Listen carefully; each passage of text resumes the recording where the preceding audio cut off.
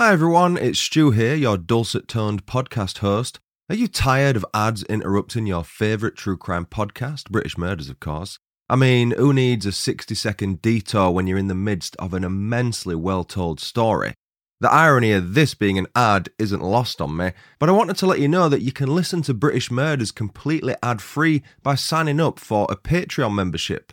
For as little as £3 per month, you'll get early access to ad-free episodes, as well as a heap of other benefits. I've got a fair few bonus episodes you can sink your teeth into, and every Monday I drop a new episode of the British Murders Weekly Journal. If you enjoy exclusive giveaways, my Patreon has those too. Head to patreon.com/BritishMurders and choose either my OBE or KBE/DBE tier to rid yourself of those pesky adverts. Plus, you'll be helping support your favourite podcast so that I can offer you even more content going forward.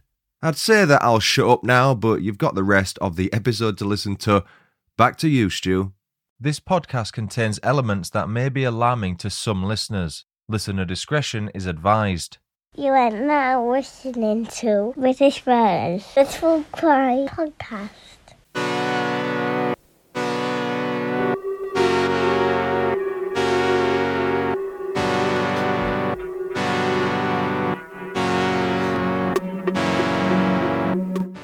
Hello everyone and welcome to British Murders, the podcast focusing exclusively on British murder cases and serial killers. I'm your host Stuart Blues and this is the 6th episode of season 12. Before we get into it, let's break the ice. The show's first opening icebreaker segment is this. True facts that sound like bullshit. Did you know that despite being 115 times bigger than Bangladesh, Russia has a lower population? Current estimates have Bangladesh's population as being just short of 173 million, whereas Russia's is around 144.5 million. Now it's time for the show's final opening icebreaker segment. Random quote of the day. Courage is the most important of all the virtues because without courage, you can't practice any other virtue consistently. That was said by Maya Angelou. It was an anonymous listener that requested this case via the contact form at britishmurders.com. We're in the village of Cam this week, C-A-M, located within the southwest England county of Gloucestershire.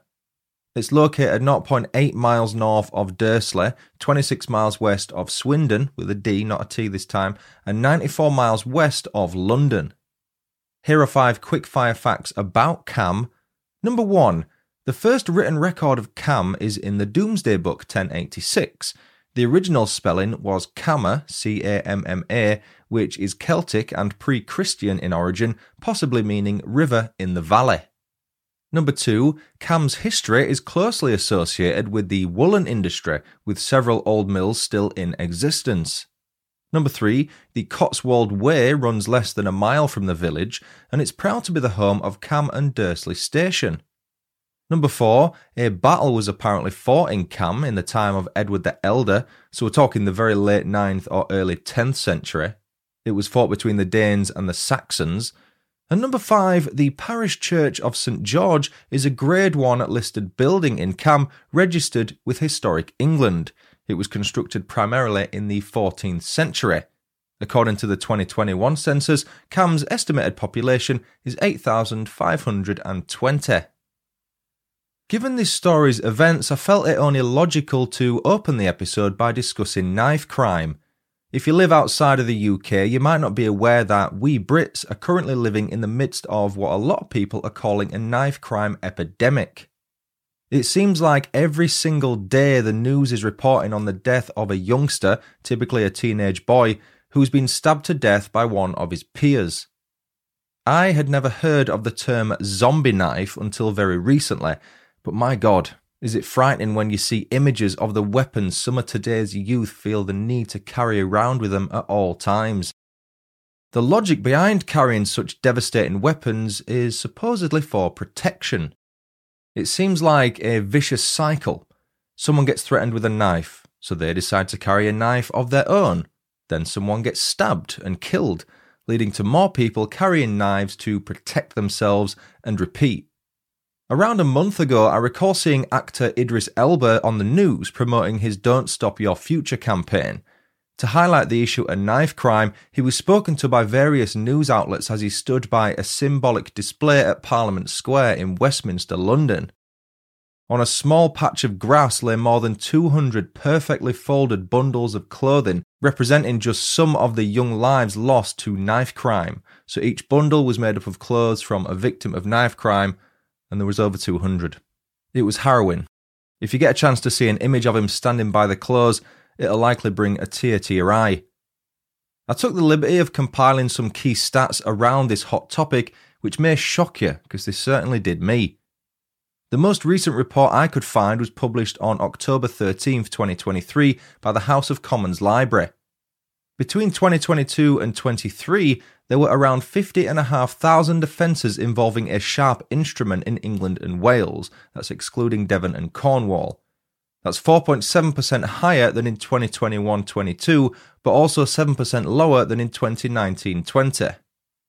The main offences involving a knife or sharp instrument recorded in 22-23 were assault with injury and intent to cause serious harm and robbery, accounting for 48.4% and 41.5% respectively. Regarding homicides, the latest data for the year ending March 2022 suggests there were 218 involving a knife or sharp instrument. The highest number of homicides using a sharp instrument between 1977 and 2022 was 282, recorded in the year ending March 2022. That accounted for 41% of all homicides. Over the last decade, 38% of homicides involved a sharp instrument. Males are typically the victims of homicide involving a knife or sharp instrument, with 44% being killed by such a method. The percentage of female victims is 32%. Perhaps what's most concerning is the data about young people, by which I mean teenagers. In the year ending March 2018, which is the most recent data available, 6.5% of 10 to 15-year-olds, so even younger than teenagers, were said to know someone who carried a knife. When it comes to charges for the possession of a knife or an offensive weapon, children aged 10 to 17 were the offenders in 18% of cases, 1/8. Those within that age range, referred to as juveniles in the report, had a 7% custody rate and a 31% caution rate. Adults, by comparison, had a 35% custody rate and a 31% caution rate. Juveniles received a community sentence in 56% of cases, the adult rate was 17%. And it's with that we move on to this week's story. Joshua Hall was born in September 2003 and was affectionately known to those close to him as Josh. Welcomed to the world by his doting parents, Kirsty and Michael, Joshua would soon take on the role of Big Brother when little Elijah, fondly referred to as Eli, was born in the mid-2010s. Taking to the role like a duck to water, Joshua was idolised by Elijah, and for good reason. Those fortunate enough to have known Joshua spoke of his ability to brighten any room he walked into, regardless of the mood before he entered. He had an innate ability to put a smile on people's faces, so much so that it was impossible to stay mad at him for more than a few seconds. One look at his cheeky face and infectious smile would instantly make you forget what he'd just done moments earlier, such was his charisma and charm. A funny lad, Joshua was, as far as I can tell, the life and soul of the party. One of his favourite pastimes was heading to the local skate park with his mates to try out new tricks on their scooters. Whether or not they landed the trick was irrelevant. Just being out together, having a laugh and enjoying their youth, that was the most important thing. Growing up, Joshua shared a special bond with his mum. As he grew older and became more independent, their relationship became less like parent and child and more like close friends. They regularly walked the family dog together, messaged frequently, and even had a heartwarming nightly routine where they'd spend a dedicated 10 minutes or so together whilst Michael put Elijah to bed. Such tranquil moments will have meant the absolute world to Kirsty, and she no doubt used the thought of those brief encounters to help her get through some of the more difficult days she may have experienced. It was something to look forward to. A quality that stood out to me whilst researching Joshua's background was his empathy. In the aftermath of the tragic events which I'll come on to shortly, a wave of people contacted Kirsty and Michael to tell stories of how Joshua had helped them get through some dark times. He had time for everyone and was happy to be an outlet for those who were struggling. If anyone ever needed a shoulder to cry on, he'd be there for them. So many people's lives were made better because Joshua was in them, which makes this story all the more upsetting. At school, Joshua was doing extremely well. An intelligent lad, he had plans to take his career down the creative media path, the subject he chose to study at college. 17 years old at the time of this story, Joshua had begun to learn how to drive. He also had a girlfriend with whom he hoped to share his bright future. Kirsty and Michael have said they were confident that Joshua would have excelled in any chosen career path, and given how valuable he was to his peers as a teenager, one can only imagine how much happiness he'd have brought to others as an adult. Sadly, all those future prospects would be taken away from him within the space of 2 minutes during Easter of 2021. That year, the 2-week Easter break for schools in England began on April 1st, with schools reopening on Monday the 19th. The Friday before, April 16th, was the day Joshua had agreed to meet up with a 15-year-old lad to, quote, settle their differences. It's important to provide some context here, but just be aware that the precise order in which these events occurred is known only by those in attendance. Based on the information I found, this is what happened to the best of my knowledge. In the months leading up to April 16th, the two teenagers had a bit of beef, which seems to have been based on a misunderstanding. The 15-year-old was under the impression that Joshua had insulted him, as well as made some derogatory insults about a girl, possibly the lad's sister, which doesn't appear to be true. It's unclear whether Joshua was aware of the alleged beef because most sources indicate the aggressor and instigator was most certainly this 15-year-old. I will name him at the end of the story, but I want to keep things chronological, and at this point in the reporting, his name was kept out of the media due to his age. Contrary to what the 15-year-old would later say about Joshua being the bigger boy when they met, he was, in fact, pretty much the same height as him, minus a centimetre, and they had the same build. They weren't a mismatch is the point I'm getting at. The following is a statement made by the 15-year-old after the events of April 16th, in which he explains, according to him at least, why he and Joshua had agreed to meet that day. It's because of what Joshua had said about a particular girl. I wanted to talk to him and discuss it with him, but he didn't want to know. In the run-up to the incident with Joshua, I'd heard that he and his friends had jumped a boy and that an alleged drug dealer had chased them off. They came to me and I said I would try and sort it out with Joshua and his friends. We spoke to them on the phone, but this ended up with all of us shouting at each other in a big argument. Joshua stated that he had anal sex with a girl on the phone, which made me feel angry. I told him to shut up, but I couldn't hear what the others were saying as they were all shouting down the phone at the same time. Therein lies the supposed misunderstanding. That phone call sounds like it was a hectic one, with several people talking all over each other. The alleged insults thrown towards a girl, again who some claim was the 15-year-old sister, were completely taken out of context and led to the lad being angry with Joshua when he'd done nothing wrong. It wasn't even Joshua who'd said the alleged comments by all accounts. Leading up to their meeting, the 15-year-old had been posting concerning messages all over social media in which he explained in no uncertain terms what he planned to do to Joshua. A couple of examples of said messages, which as a warning include coarse language, were as follows. I'm fucking going out there tonight and I'm gonna fucking murder the cunt if I see him. Another was, I'm going in the fucking pub tonight and I'm going to kick off and be like, where the fuck is he? Or else you're all getting stabbed. Seeing those messages, Joshua knew just how the lad felt about him, and he fully expected a heated argument when they met and didn't rule out the likelihood of a potential fistfight. He had no idea his adversary would bring a concealed weapon. The concept of him doing so was likely completely foreign to someone like Joshua. As the two exchanged messages around midday on April 16th, they agreed the best place to meet would be near the pavilion at the cricket club. Cam Sports Club is the home of Cam Bulldogs AFC, Cam Cricket Club, and Cam and Dursley Tennis Club. Neither of the two wanted to turn up alone, so each brought a couple of mates with them to ensure they were outnumbered. Agreeing to meet at the ground between 1 p.m. and past, the 15-year-old arrived on the back of a truck driven by a local builder. According to him, as he walked up to the pavilion steps, he shouted, "What have you been saying about the girl?" Joshua then supposedly replied by asking him what he was on about, before a pushing match turned into a fistfight. Little did Joshua know that concealed in his waistband, the 15-year-old had an extremely sharp boning knife with a 5-inch blade. The story will continue after these quick messages. And now, back to the story.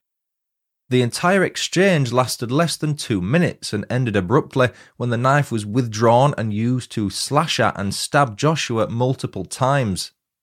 With those in attendance trying to comprehend what they'd just witnessed, a severely wounded Joshua clutched his stomach and managed to walk a few yards around the pavilion before collapsing on the playing field. The emergency services were called by one of the other teenagers present during the attack, who informed the call handler that Joshua had been stabbed and was bleeding profusely. They were told to place Joshua into the recovery position and that help was on the way. Both police and paramedics were sent to the scene, with the latter doing their utmost to save Joshua's life before transferring him to the nearest hospital. One paramedic, who arrived at the scene via air ambulance, performed an operation at the scene in an attempt to restart Joshua's heart. Such a procedure is only ever done as a last resort, which shows just how critical his condition was after the stabbing.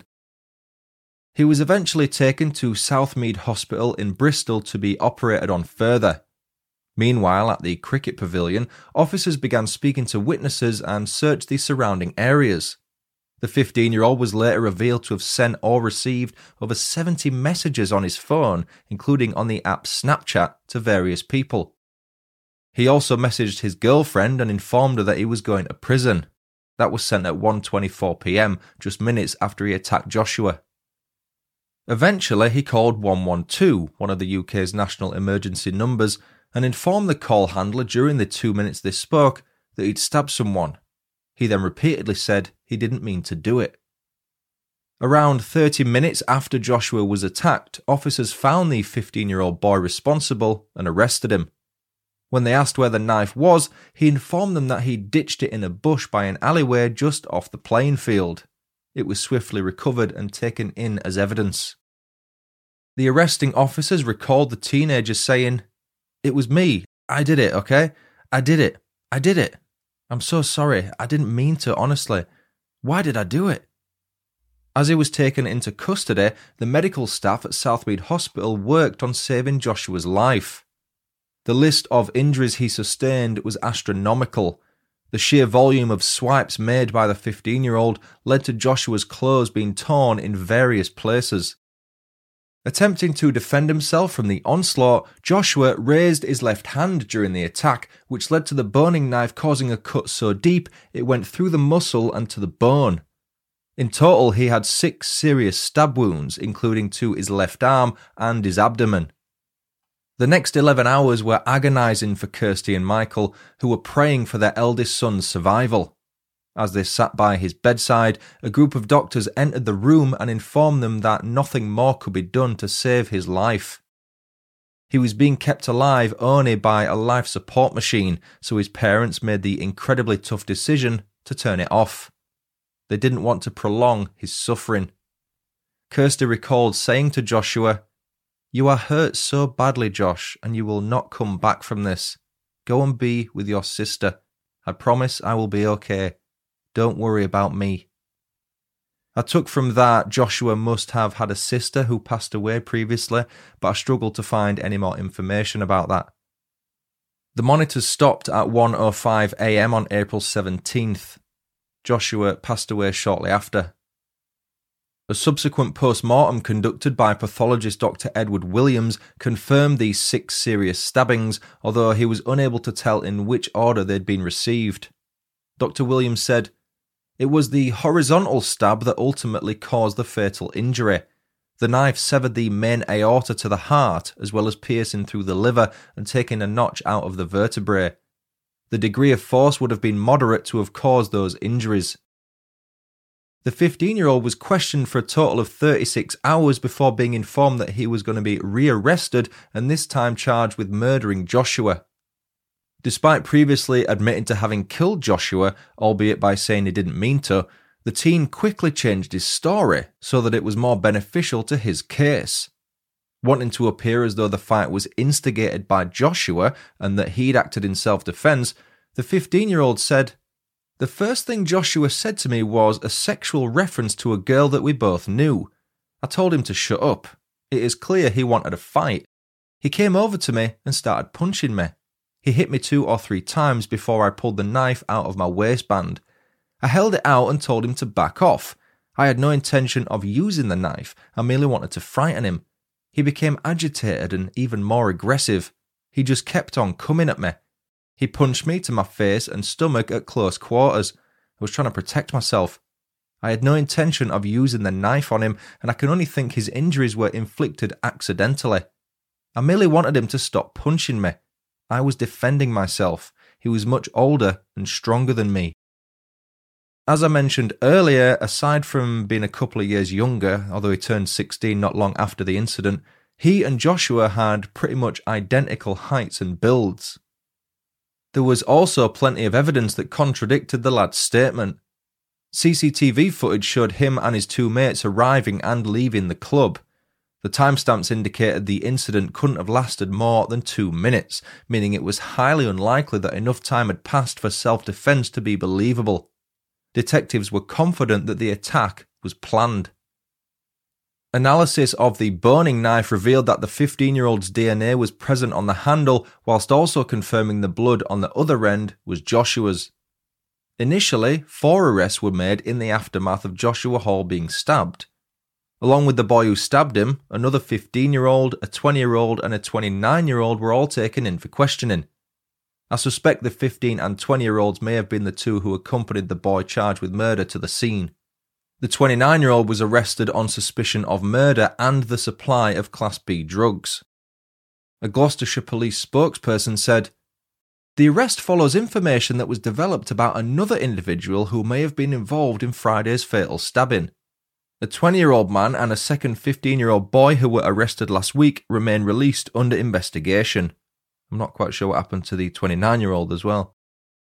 The 15-year-old's murder trial was due to begin on October 11th, 2021 at Gloucester Crown Court, but the case prosecutor soon reported that he'd tested positive for COVID-19. The judge, Mr. Justice Chamberlain, decided the best thing to do would be to discharge the current jury, made up of 7 men and 5 women, and set a new trial date for the following week.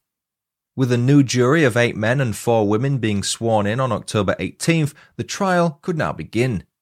The defendant pleaded not guilty to Joshua's murder, and when asked about why he carried a knife, he said to him it was no different than carrying a mobile phone. It was an everyday object that he never left the house without. He said, "If the knife is not in my bag, it's in my waistband between my joggers and my underwear, with the handle poking out the top." He claimed it had been given to him for his own protection in the aftermath of an incident which saw him confronted by a violent drug dealer who bundled him into a car and punched him in the face. That was about 6 weeks before he stabbed Joshua. "I just wanted the knife as a backup," he said. "This was a stupid decision in hindsight. I didn't know that I had stabbed Joshua until he lifted his shirt and showed me that he had been stabbed." During the trial, an alternative charge of manslaughter was added to the indictment, but he denied that too. On November 4th, the jury returned to the court after retiring for just over 3 hours. They found the defendant guilty of murder. Mr. Justice Chamberlain said, "In just 1 minute, the defendant and Joshua exchanged words, got involved in pushing and shoving each other, followed by the youth withdrawing his knife and stabbing his victim at least 6 times. This was followed by another exchange of words, after which the youth fled from the scene." On February 4th, 2022, the 15-year-old was sentenced to detention for life with a minimum term of 14 years. That was less the 291 days he'd already served in detention before the trial and while awaiting sentence. His parole eligibility date is August 3rd, 2035. Upon hearing the defendant apologise to her and Michael during the trial, Kirsty said after the sentencing, "I do not accept your apology, and I will never find forgiveness for the action you took on that day." On the same day he was sentenced, a court application was granted, meaning he could be publicly named. Joshua Hall's killer was Harley Demon, someone who reportedly had a good relationship with his family, made up of his mum, dad, sister and brother. Not a fan of school, Demon was excluded no less than 8 times, 4 of those being for violence. Discussing his education, Demon said, "I didn't really enjoy school. I found it quite challenging. When I didn't go to school, I obtained some work experience on building sites. At weekends, I would go out with the few friends I have and meet at the skate park or at the sports ground." Demon, who had a side hustle of selling vapes to his friends after buying them in bulk, was once part of a group of youths who ganged up on a boy and assaulted him. The incident was recorded on a mobile phone and shown to the jury during his trial. On April 16, 2022, the first anniversary of Joshua's death, a tribute was held in memory of him at the skate park he so regularly visited with his mates. Organised by his close friend Jordan Sweet, the tribute at Jubilee Skate Park was followed by an evening candlelight memorial and the release of balloons into the night sky. Gloucestershire Police released a moving video tribute in memory of the boy missed so dearly by not just his friends and family, but by the entire local community too. And that was the story of the murder of Joshua Hall. Thanks again, anonymous listener, for requesting that case. I'd love to hear everyone's thoughts on it. We've covered quite a lot of controversial topics in that one. This week's new reviews are as follows. Karen Gilbert left a 5-star review on BritishMurders.com. It reads, "I found your podcast after catching up with my usual crime podcasts and can't stop listening. I love the fact you go into detail, but not too much or too little, and you're thorough with your research. The interviews give a little break from the norm, which I love, and I've learnt so much from them. I've even bought some of the books. Your accent is so sexy, and I'll always laugh when you try other accents. Keep up the good work, Stu. Cheerio." Don't think I have ever had my accent called sexy before. Lisa Wood left a 5-star review on BritishMurders.com. It reads, "Thank you so much for making the last few weeks a little more exciting. I stumbled across your podcast on Spotify, and in 3 weeks I've listened to all 11 seasons. We're on 12 now. Your podcast has reached Perth, Western Australia." Ian Griffiths left a 5-star review on BritishMurders.com, which reads, "Been listening for a couple of years. Sorry I've not left a review sooner. I always look forward to catching a new episode. It really is one of the best out there. Keep up the good work. Send suggestions via the contact form. Be a nice surprise for everyone, hopefully. Keep up the good work. Not sure why Bobby gets so much stick. It's different and interesting when she's on. She's my favourite guest. Cheerio, Stu." Finally, Julie Harvley left a 5-star review on BritishMurders.com.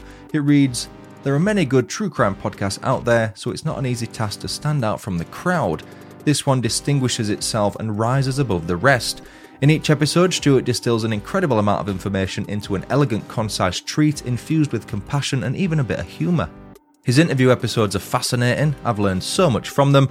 Thank you, Stuart. Your dedication, hard work and intelligent approach are greatly appreciated." Thank you, Karen, Lisa, Ian and Julie for leaving those reviews. If you'd like to leave a review of the show and have it read on a future episode, you can do so on iTunes, Facebook, Podchaser or at BritishMurders.com. You can also leave star ratings on Spotify. We're very close to 1,000 ratings on Spotify now, so please keep those coming in. Please consider heading to patreon.com/BritishMurders and signing up for a membership. If you choose my OBE or CBE tier, you'll gain early access to ad-free episodes. You'll gain access to several bonus episodes, as well as my British Murders weekly journal series. I also do Patreon exclusive giveaways, and you'll get some thank you goodies for signing up too. Hello and welcome to my newest Patreon members, Susie D and Claire Weir. If you'd prefer to support the show on a one-off basis, just head to buymeacoffee.com/BritishMurders. You can email case suggestions to contact@BritishMurders.com or message me on social media. When I cover your case, you will get a shout out, unless you want to remain anonymous like the suggester of this week's case did. And that's it for another episode. I've been Stuart Blues. This has been British Murders. Thanks so much for listening. Until next time, cheerio.